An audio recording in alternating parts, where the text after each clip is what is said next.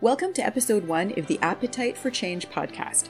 In this episode, we are going to be picturing success and changing the conversation. I'm Chris McKay, one of the health promotion specialists in Edmonton, and in this session, Heather Garreau-Miller, one of my co-health promotion specialists, and I are going to take a look at this first piece that involves what we say to ourselves. So let's begin this navigation of our individual journeys to wellness. So a big part of any journey is accepting that things might not always go according to plan, that we might have to take some detours, accidentally miss key turnoffs, or end up somewhere completely different than we thought we were going. One of the things that's going to be the most difficult to accept over the course of the journey to wellness is that we need to accept where we are right now, in this moment, and believe in our worth today, just as we are.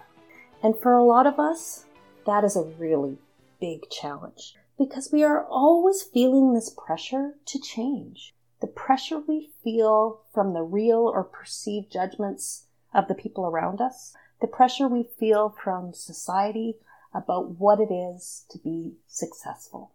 So true. But interestingly, the idea that we need to be better and even wanting to be better isn't the problem. Striving to challenge ourselves in life is good for us, mentally, spiritually, physically, and emotionally. The problem is the belief that we won't be enough until we achieve blank, whatever it is that we have deemed to be that elusive mark of success. That's the problem.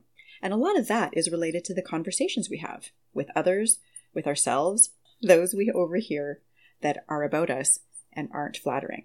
With all of that going on, it's hard to believe that we could ever be okay right here, right now.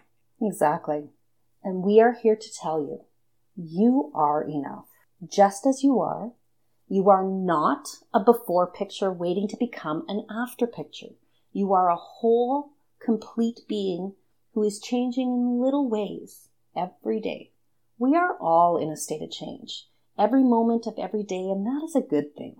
But that doesn't mean that the person you are right now, in this moment, has less worth than the person you will be tomorrow. Nor does it mean that some future version of yourself is worth more than you are today. How many of us have images in our head about who we should be, how we should look, what we should be able to do? And where do those images come from? We are fed those images every day on TV, in movies, magazines, social media.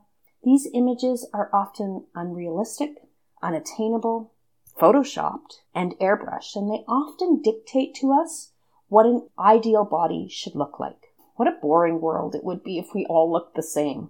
These images only serve to produce feelings of guilt and shame and a sense of failure, but they have become so ingrained in our culture and so pervasive that it's difficult to separate out two very key issues or components, health and weight. Absolutely. And it is so frustrating that these words have become synonymous, often unrealistically and unjustifiably so. And what happens is that we are therefore not always supportive of people who don't fit that mold of health. The truth is, the majority of serving members need a reasonable fitness level to do their jobs.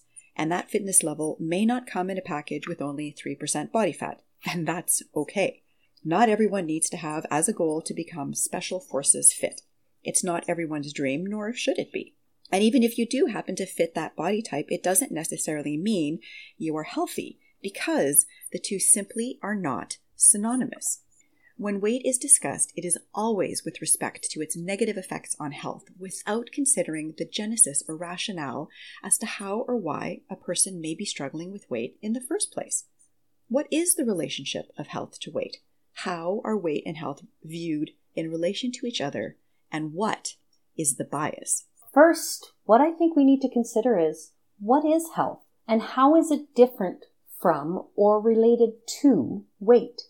Health, as defined by the World Health Organization, is not simply the absence of disease. It is made up of many components, none of which mention weight or height or body fat percentage. There is a significant bias as to how it is dealt with, meaning that the conversation people end up often having with themselves is one of blame, shame, guilt, frustration, and a sense of hopelessness, often as a result of these conversations that they've been having with well-intentioned health professionals, fitness staff, peers, or leadership. How do those conversations support or detract from the idea that you can be healthy but not thin when images of super lean, super cut, super ripped, supermodels flood your social media feed or the ads on Spotify or TV? It's tough not to get caught up in the idea that success and health have a very defined look, and those two words are often used interchangeably. Such excellent points. When really the reality is that both men and women are subjected to these images, and if you've ever watched The Biggest Loser, you'll know that no one is free from being ridiculed because of how they look or what they can't do.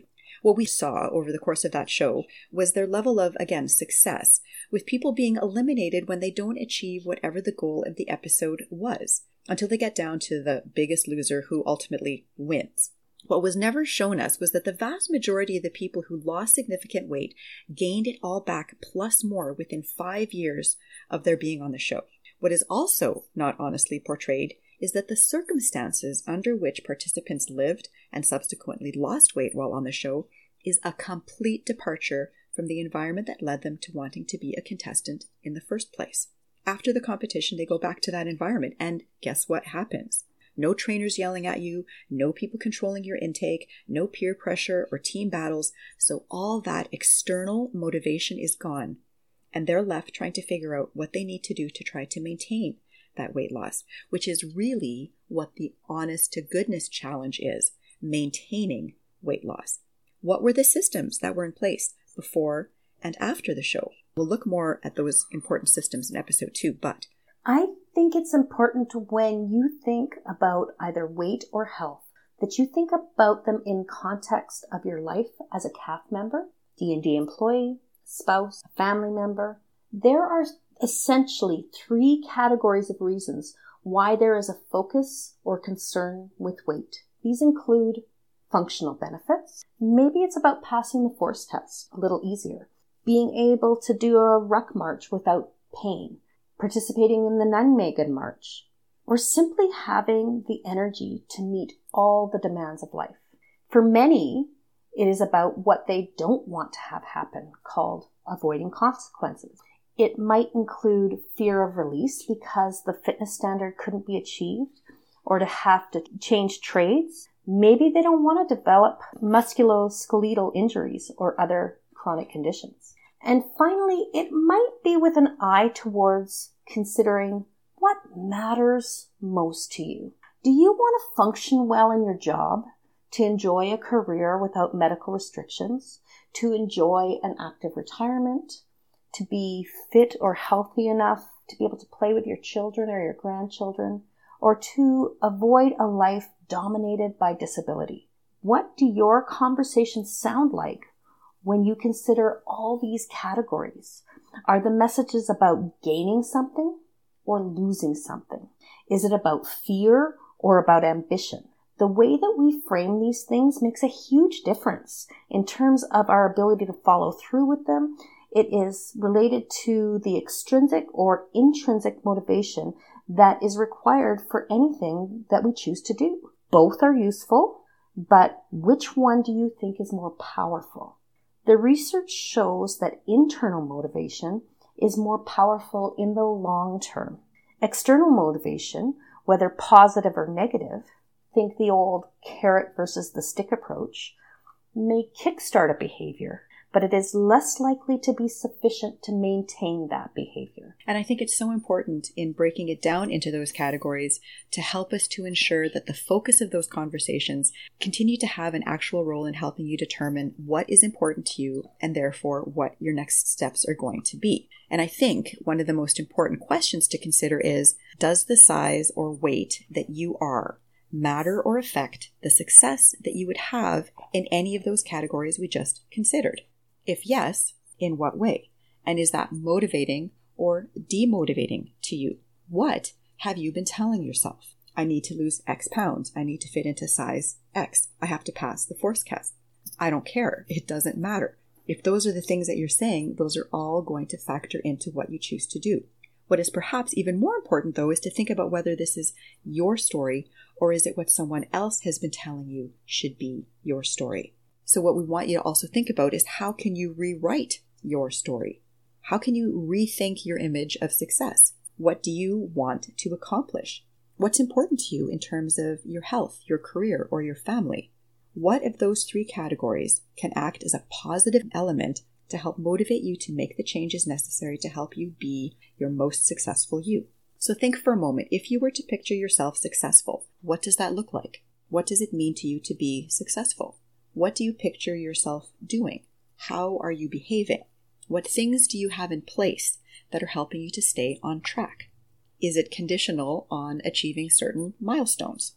Are those milestones realistic? Is it overall linked to happiness? And how many people put a qualifier on happiness? That notion of, I'll be happy when? When what? When you lose the weight, win the lottery, get a promotion? It makes me so sad when I hear other people, or honestly, when I catch myself doing that. Why is happiness conditional on something that's in the future? Why can't we be happy in the present? What are the obstacles standing in the way of that happiness? How much of that is related to the conversation that we are having with ourselves? And how much of that is influenced by society, social media? How much of it is related to our ideas of success? How linked are they? When we view happiness as something that can only occur after certain conditions have been met, then what are we doing right now? Sitting around being miserable, malcontents, bitter about our situations? One of the lines that we hear frequently when we teach stress management is, only 17 more years until I retire and I can get out of here. That is such a tragic line of thinking. So for 17 years, you're going to suffer in a position, location, job, career that you either hate or clearly not passionate about. And then what? That conversation is energy and life-sucking. We need to take a good long look at how we are seeing things, which is why reflecting on what you see as success is so important. That person who crossed the finish line needs a cheerleader, encouraging their current selves to do the work to get them to that finish line. Not a negative Nelly gripping about how sucky everything is. We need to stop living in or waiting for the future and do all of our living right now. Be in the present, in the body that you have right now. Maybe you can lift your kids and carry things. Maybe you can bring in your groceries from the car. You can get up and down the stairs. That doesn't mean you have to settle for what you have. You can always be moving forward while living in the present. Maybe you can do 10 kneeling push-ups, but you need to do X number of full body push-ups. Celebrate what you can do right now and keep on doing those push-ups and exercises that will strengthen your upper body, and soon you will get where you want to be. So what makes you happy? If weight and happiness are linked, how can they be unlinked? Recall a time when you felt you were successful in your life. What were you doing that helped you achieve that success? For me, in the past couple of years, I've picked up a hiking bug. I took on a challenge of doing 3 summits in 3 days with 40 women. And it started something wonderful because I had a plan to get me up those 3 summits. I had a training plan I had to follow to be successful. I wrote out that plan, and day by day I completed it. When a barrier got in my way, I looked for alternative ways to stay on track. I would go to the gym and climb the step mill when the weather didn't cooperate. I was flexible with days that I trained so that when events stopped me from training, I could easily move that training plan around and stay on track. I had a support network of other women I would be hiking with that kept me on track, and me, them. When motivation started to wane, and it did, the best part of it is the skills I developed have carried forward. I still have that support network, and we don't let each other cop out. I have become a better barrier basher. I've gotten better hiking equipment so that the weather elements don't stop me. I'm hiking all year now with crampons and snowshoes and raincoats and gaiters, sunscreen and bug spray. My success has come from support, flexibility, preparedness, and finding something that gives me joy. And that's being in nature for me. And guess what? I'm not a small woman, and all that joy, all that success, all that health came without losing a single pound. You can be healthy as determined by markers such as blood glucose, blood pressure, cholesterol, etc. You may also be able to hike up 3 peaks in 3 days, or complete an Olympic-length marathon, triathlon, or deadlift 200 pounds, or drag the sled carrying 200 pounds for 50 meters, all while not being able to do a single burpee. What do you think are better indicators of success or health? Well, I think the answer is pretty obvious. Not the last one. And it's such a great example, Heather. And I think that because there are a lot of things that we need to consider as we shift our way of thinking, it's easy for people to get a bit overwhelmed. It would help, I think, to consider some of the following and just putting it out there. But if you want to take some notes to reflect on, grab a pen and paper if you're not driving, and then you maybe download the show notes from our Calf Connection page and just think about these things to kind of help you get on track. Think about what the elements are that you notice help you feel successful and what needs to happen for you to get there. Is there something that you should be doing differently? Maybe you might benefit from talking to a professional. How has COVID helped you to do things differently from the way that you did it before, from the way that we did it at the height of the pandemic, to how we're doing things now in this new kind of thing that we're learning how to do? What can you do to change in your present situation to make things go smoother? Are the goals that you're setting for yourself or the things that you want to do realistic? How long do you think it's going to take to get there? Do you have that kind of time? Is it a work or career related goal and therefore more time sensitive? Or is it something that you just want to do as a bit of a bucket list item? Do you feel that there is something that is keeping you from being as successful as you could be? Or that is a barrier to starting or even being able to imagine success at all? When you are successful, you have been able to create meaningful, lasting change. How are you going to measure that? What metrics are you using? Like my previous example of hiking, for me, it's measured by consistency of showing up. It's measured by my self-talk and how I work through moments when I don't want to show up. It's measured by how much easier it feels to get up a steep incline. It's measured by my improved mental health and feelings of happiness. Because success shouldn't be something that is fleeting. It's not summiting 3 mountains only to stop hiking altogether. It's the continued commitment to yourself to keep going. Maybe not in exactly the same way, but in some way. Excellent points. Really good points. And I think that when we're talking about wellness, these are different metrics than we often think of. We often think of simply that number on the scale, the size of our pants, that picture-perfect selfie. So it's really important that those shift too. Absolutely. Christine D'Ercole, Peloton cycling instructor, velodrome cyclist, and public speaker, talks about changing our chatter. We listen unwittingly to the words in our head on autopilot. She challenges us to change that chatter using the mantra, I am, I can, I will, I do. As you can imagine, the autopilot answer to I am blank is likely something awful. So instead, she asks us to take a minute to think about the 4 statements and fill them in with something powerful. Change the mantra in your head and let it be the earworm you hear throughout the day. I am strong, powerful, determined, stubborn. I can hike for days, keep my body nourished, take care of my kids. I will find time for me. Do the 9 Megan March. Get that promotion. I do what I can, my best, what needs to be done. If you're not driving or aren't hiking in the bush, grab a piece of paper and jot those sentence starters down right now. Fill in the blanks and try to have it be words that aren't descriptors of your physical self or workouts or weight goals, because you are about so much more than the number or the size. And the sooner you start having those different conversations with yourself, the sooner you will be able to define and measure success in a different way. If you are hiking or driving, however, this will all be in the show notes, so you can still do it later.